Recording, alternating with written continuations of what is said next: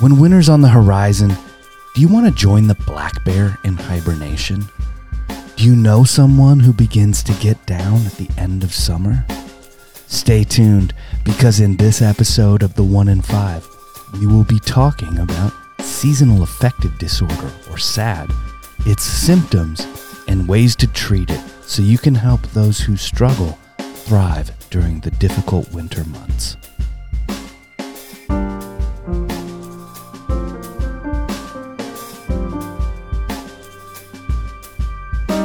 Hey y'all, welcome to The 1 in 5, the show for those who want to know how to be healthy, how to stay healthy, and how to promote health in your community. I'm your host, Adam Renshaw, and in today's show, we have Dr. David Mark, and we're going to be talking about Seasonal Affective Disorder, or SAD. Welcome, Dr. Mark. It is a rainy fall morning, and we are drinking coffee. Dark roast. Yum. Yeah. The sun's been rising later. It's been setting sooner. We're going to talk about seasonal affective disorder this morning. Very fitting. I wonder if these things come into play with seasonal affective disorder, or SAD. Let's just call it SAD from here on forward, which is an awesomely clever name for something that makes people sad. Yeah, absolutely. So explain to us, what is it? What is SAD? Is it, so I heard this. I heard that it's clinical depression that is heightened during the winter months. Is this true? If not, what is it? Yeah, no, it's essentially that's true. Technically, seasonal affective disorder, SAD, it could refer to depression, clinical depression that you're talking about, which we call unipolar depression. But it actually it's a term, a broad enough term that it also applies to occasions where there's seasonality to other affective disorders like bipolar depression. Sort of where you have, in addition to depression, you have mania, and so it's a broad term. But generally speaking, when we're talking about SAD, we're talking about this phenomenon of clinical depression that worsens in the winter. Now, it turns out there are summer, affective disorders as well. So there are affective disorders that get worse with the light and with the summer as well. So really, so it's not just about the winter, but far and away the most common form is this clinical depression, unipolar depression, that gets worse in the winter. Okay. So I guess what would be some of the symptoms of this? The symptoms are really the same symptoms as happens with clinical depression at any time of the year. So there are technical definitions of what symptoms need to be present for how long. So when actually being diagnosed with this, your clinician will ask a series of questions to sort of tease out what exactly has been going on for how long, and does this meet the official criteria for an actual diagnosis of depression. And so those things are things like you feel down, you're subjectively feeling blue, you have weight gain or loss, you're sleeping too much or too little, you feel like you have no energy. Okay. Things that used to be pleasurable to you are no longer fun. You've lost the joie de vivre. And then there's some symptoms where you feel like your body is slowing down, like you can't speak quickly, like normally. You can't move normally. You feel like you're moving through molasses or through a thick liquid. Or some people have the opposite, where they feel restless and they can't sit still. And then, commonly and sadly, there are often folks who feel like this is so horrible, I want to end it all. So thoughts of suicide are another feature. All of these things can make people feel confused or forgetful. So to arrive at a diagnosis of unipolar depression, which is a part of the SAD diagnosis, you as a patient would be asked a series of questions that get real specific about how long these symptoms have been present. And typically you're looking for this this sort of wave that people are on, right? Yeah. So the in addition to the diagnosis of clinical depression, then there'd be this question of like, is there seasonality to this? Okay. Do these things really, do they get worse at a certain period of time? And in the winter, are these things worse? It turns out that there's some evidence to suggest that with SAD, the kind of depression that's a part of SAD, there's this more of this hibernation symptoms. Like, so people, it actually leads to more sleep than usual as opposed to the less sleep than usual. More of an appetite, particularly for like carbohydrates, and you think of your carbo loading for your long winter hibernation. For sure, it sounds like a bear going into hibernation. Yeah, and weight gain. So those three things are actually more common with the depression that's part of SAD than in the sort of unipolar clinical depression that's not seasonal. Gotcha. Except for us humans who put on that weight in the winter, it's harder to take off. Right. In that spring and summer month. Huh? Yeah. Okay. So, quick question before we talk about like maybe how to treat it. Is it more common at higher latitudes?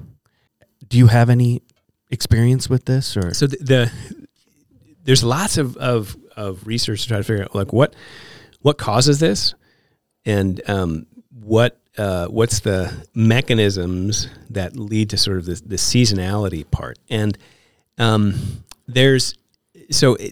clearly it has to do something with light. Okay. That seems to be one of these triggers. And whether it's the light interfering with the wake-sleep cycles, and that's what, the change in your rhythm is what sets this thing off, or is it a direct effect of like the light on your retina and the elaboration of various hormones that happen downstream from that. Those are definitely possibilities, and there's a lot of theory and work to try to tease out which is more important.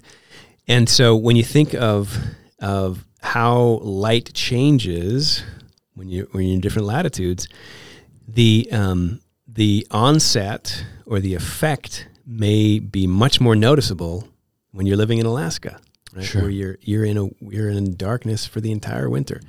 And so whether that's a cause or just a correlation, that we don't know. Okay. There's as with lots of these kinds of conditions, there's undoubtedly a genetic sort of predisposition. So because we know that certain kinds of depression do have genetic tendencies. So lots of work trying to figure out how it all works. Gotcha. So, we're talking about something that's definitely different than, say, winter blues. Yeah, and there may be a spectrum, right? Some people just might get down in the dumps because of the lots of things that happen in the winter or don't happen in the winter. But yes, this is a kind of, like the difference between being in a bad mood and having clinical depression. This kind of when a person's struggling with SAD, they are having a really this is a real clinical condition that has a real pronounced effect on functioning. Okay. So part of the diagnosis is, what is the effect of this on your ability to function? Because I go through periods in the winter, especially if it's like gray and snowy for longer periods of time. I start to sort of come down a little bit and not have that much of energy.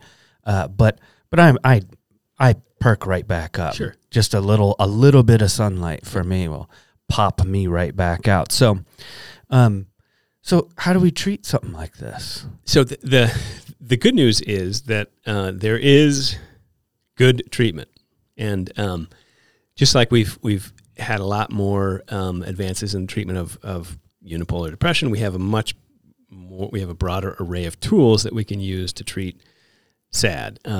And some, so the first thing is that if you feel like this is kind of a thing for you, get checked, because get a formal diagnosis. So go to your primary care. Go to your primary care provider. If you ever feel like it's bad enough that you want to hurt yourself or hurt someone else, definitely talk to somebody and get help. There's our National Suicide Prevention Hotline, 1-800-273-8255. But get help, because there is good help. And there's, in addition to the treatments that we use for depression, which, are things like talk therapy, what we call cognitive behavioral therapy, where you work on what's happening and think things through and have really, it's a really powerful tool at treating depression and SAD. So we have talk-based cognitive behavioral therapy. We have medications, a huge array of effective antidepressant medications that work with this. And then, not surprisingly, light therapy has been shown to be really helpful, right? So if SAD is something that's triggered or worsened by the changing amount of light or frequency or timing of light, it turns out that if you add a light into your room and have it come on before you wake up, like mimicking a sunrise, that can help. So like a slow brightening of this light. They make these lights that do this. Yeah. Okay. There are special lamps that work with SAD, and that kind of light therapy can be prescribed. It's something that, with a formal diagnosis, you could work with a clinician to figure out a prescription for the kind and type of light therapy to use. Great stuff. With SAD, with clinical depression, there are lots of sort of other things that really help. Sleep is vital. Having good sleep habits. Sleep has such a powerful effect on our mood, and you think of the way that winter affects our sleep. You kind of want to. You want to hibernate. You want to sleep for long periods, right? And so is that good then, to sleep for longer periods, or it turns out it's better to keep to your schedule. Sleep only long enough so that you feel rested, and then get out of bed. And don't let yourself fall into a trap of like, I'm just going to hit the snooze for 10 or 12 so times. Hard. So sticking to a schedule, go to sleep, go to bed at the same time every day, and wake up at the same time every day. That keep in that rhythm, that really helps. But if you can't, sleep, don't force yourself to sleep, right? So if you lie down and go to bed and you can't sleep, get up, get out of bed and try again later. Don't have your dark roast anytime 6 p.m. Right. Avoid alcohol late in the evening. Sure. Avoid smoking. All of those things really can help promote better sleep hygiene. Keep your bedroom dark and cool and quiet. All these things that sort of create a good environment for sleeping. Don't do a lot of screen time before bed, because that really activates the brain and can linger when you try to fall asleep. Okay. If you can figure out, if you have lots of problems going on, right, whether it's a math problem or a relationship problem, try to think about that or figure that out before you try to go to sleep. No doubt. Because otherwise you'll ruminate on it all night. Exercise is great. I was just going to ask that. It really helps. So if you can exercise a few times a week, you're going to sleep better. But if you're exercising right before you go to bed, it's not going to work too well. So timing your exercise will actually help with the whole wake sleep cycle too. And be outside. If you can walk outside or run outside, those things really help. Especially while there's light outside. Yeah, that's good. Yeah, exposing yourself to the light.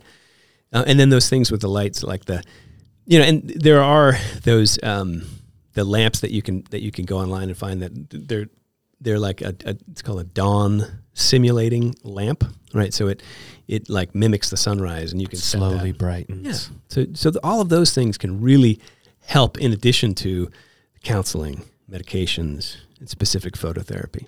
Okay. Quick question about the phototherapy that you mentioned.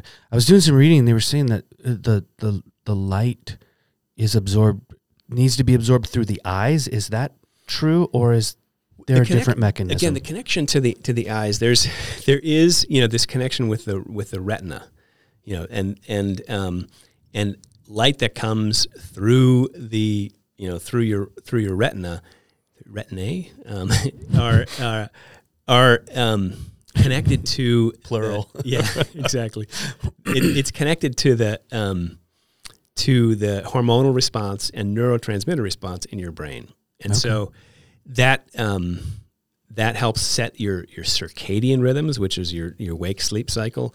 And so there's, some of the linkages that they note is that SAD there's some observational studies that suggest that SAD is more common in folks with visual impairment. Oh. So hence the connection between actually light coming through the retina and the circadian rhythm or the hormonal stuff and the mood. So, interesting. Yeah. Yeah, I was hearing this guy, he was saying that he puts the light up high and he makes sure that he'll stand in the room, he'll do stuff, but he'll make sure he's got his eyes open. He obviously doesn't look directly at the light. Yeah. But he tries to make sure that his eyes is what is absorbing that light. Yeah. So, yeah, that's really interesting. Real quick, what about, is there any like dietary supplements that are available that could help something like this? I mean, what about vitamin D? Like, that's the first thing that came to my mind. Right, because you're thinking, your body makes vitamin D, and when it's helps, the sun helps metabolize it and create it. And there's not, I think there's no proven dietary benefit that's been shown in a big clinical trial with SAD. Gotcha. However, what we know is that, if you are having a healthy diet and you're eating better, so avoiding the kinds of foods that make your blood sugar go skyrocket and fall and crash and those sorts of things, it helps your metabolism overall, and that probably will translate into better sleep, better energy, better mood. Gotcha. Okay. And real quick, I just want to have you touch on this. So you talked a little bit earlier. I had a question here.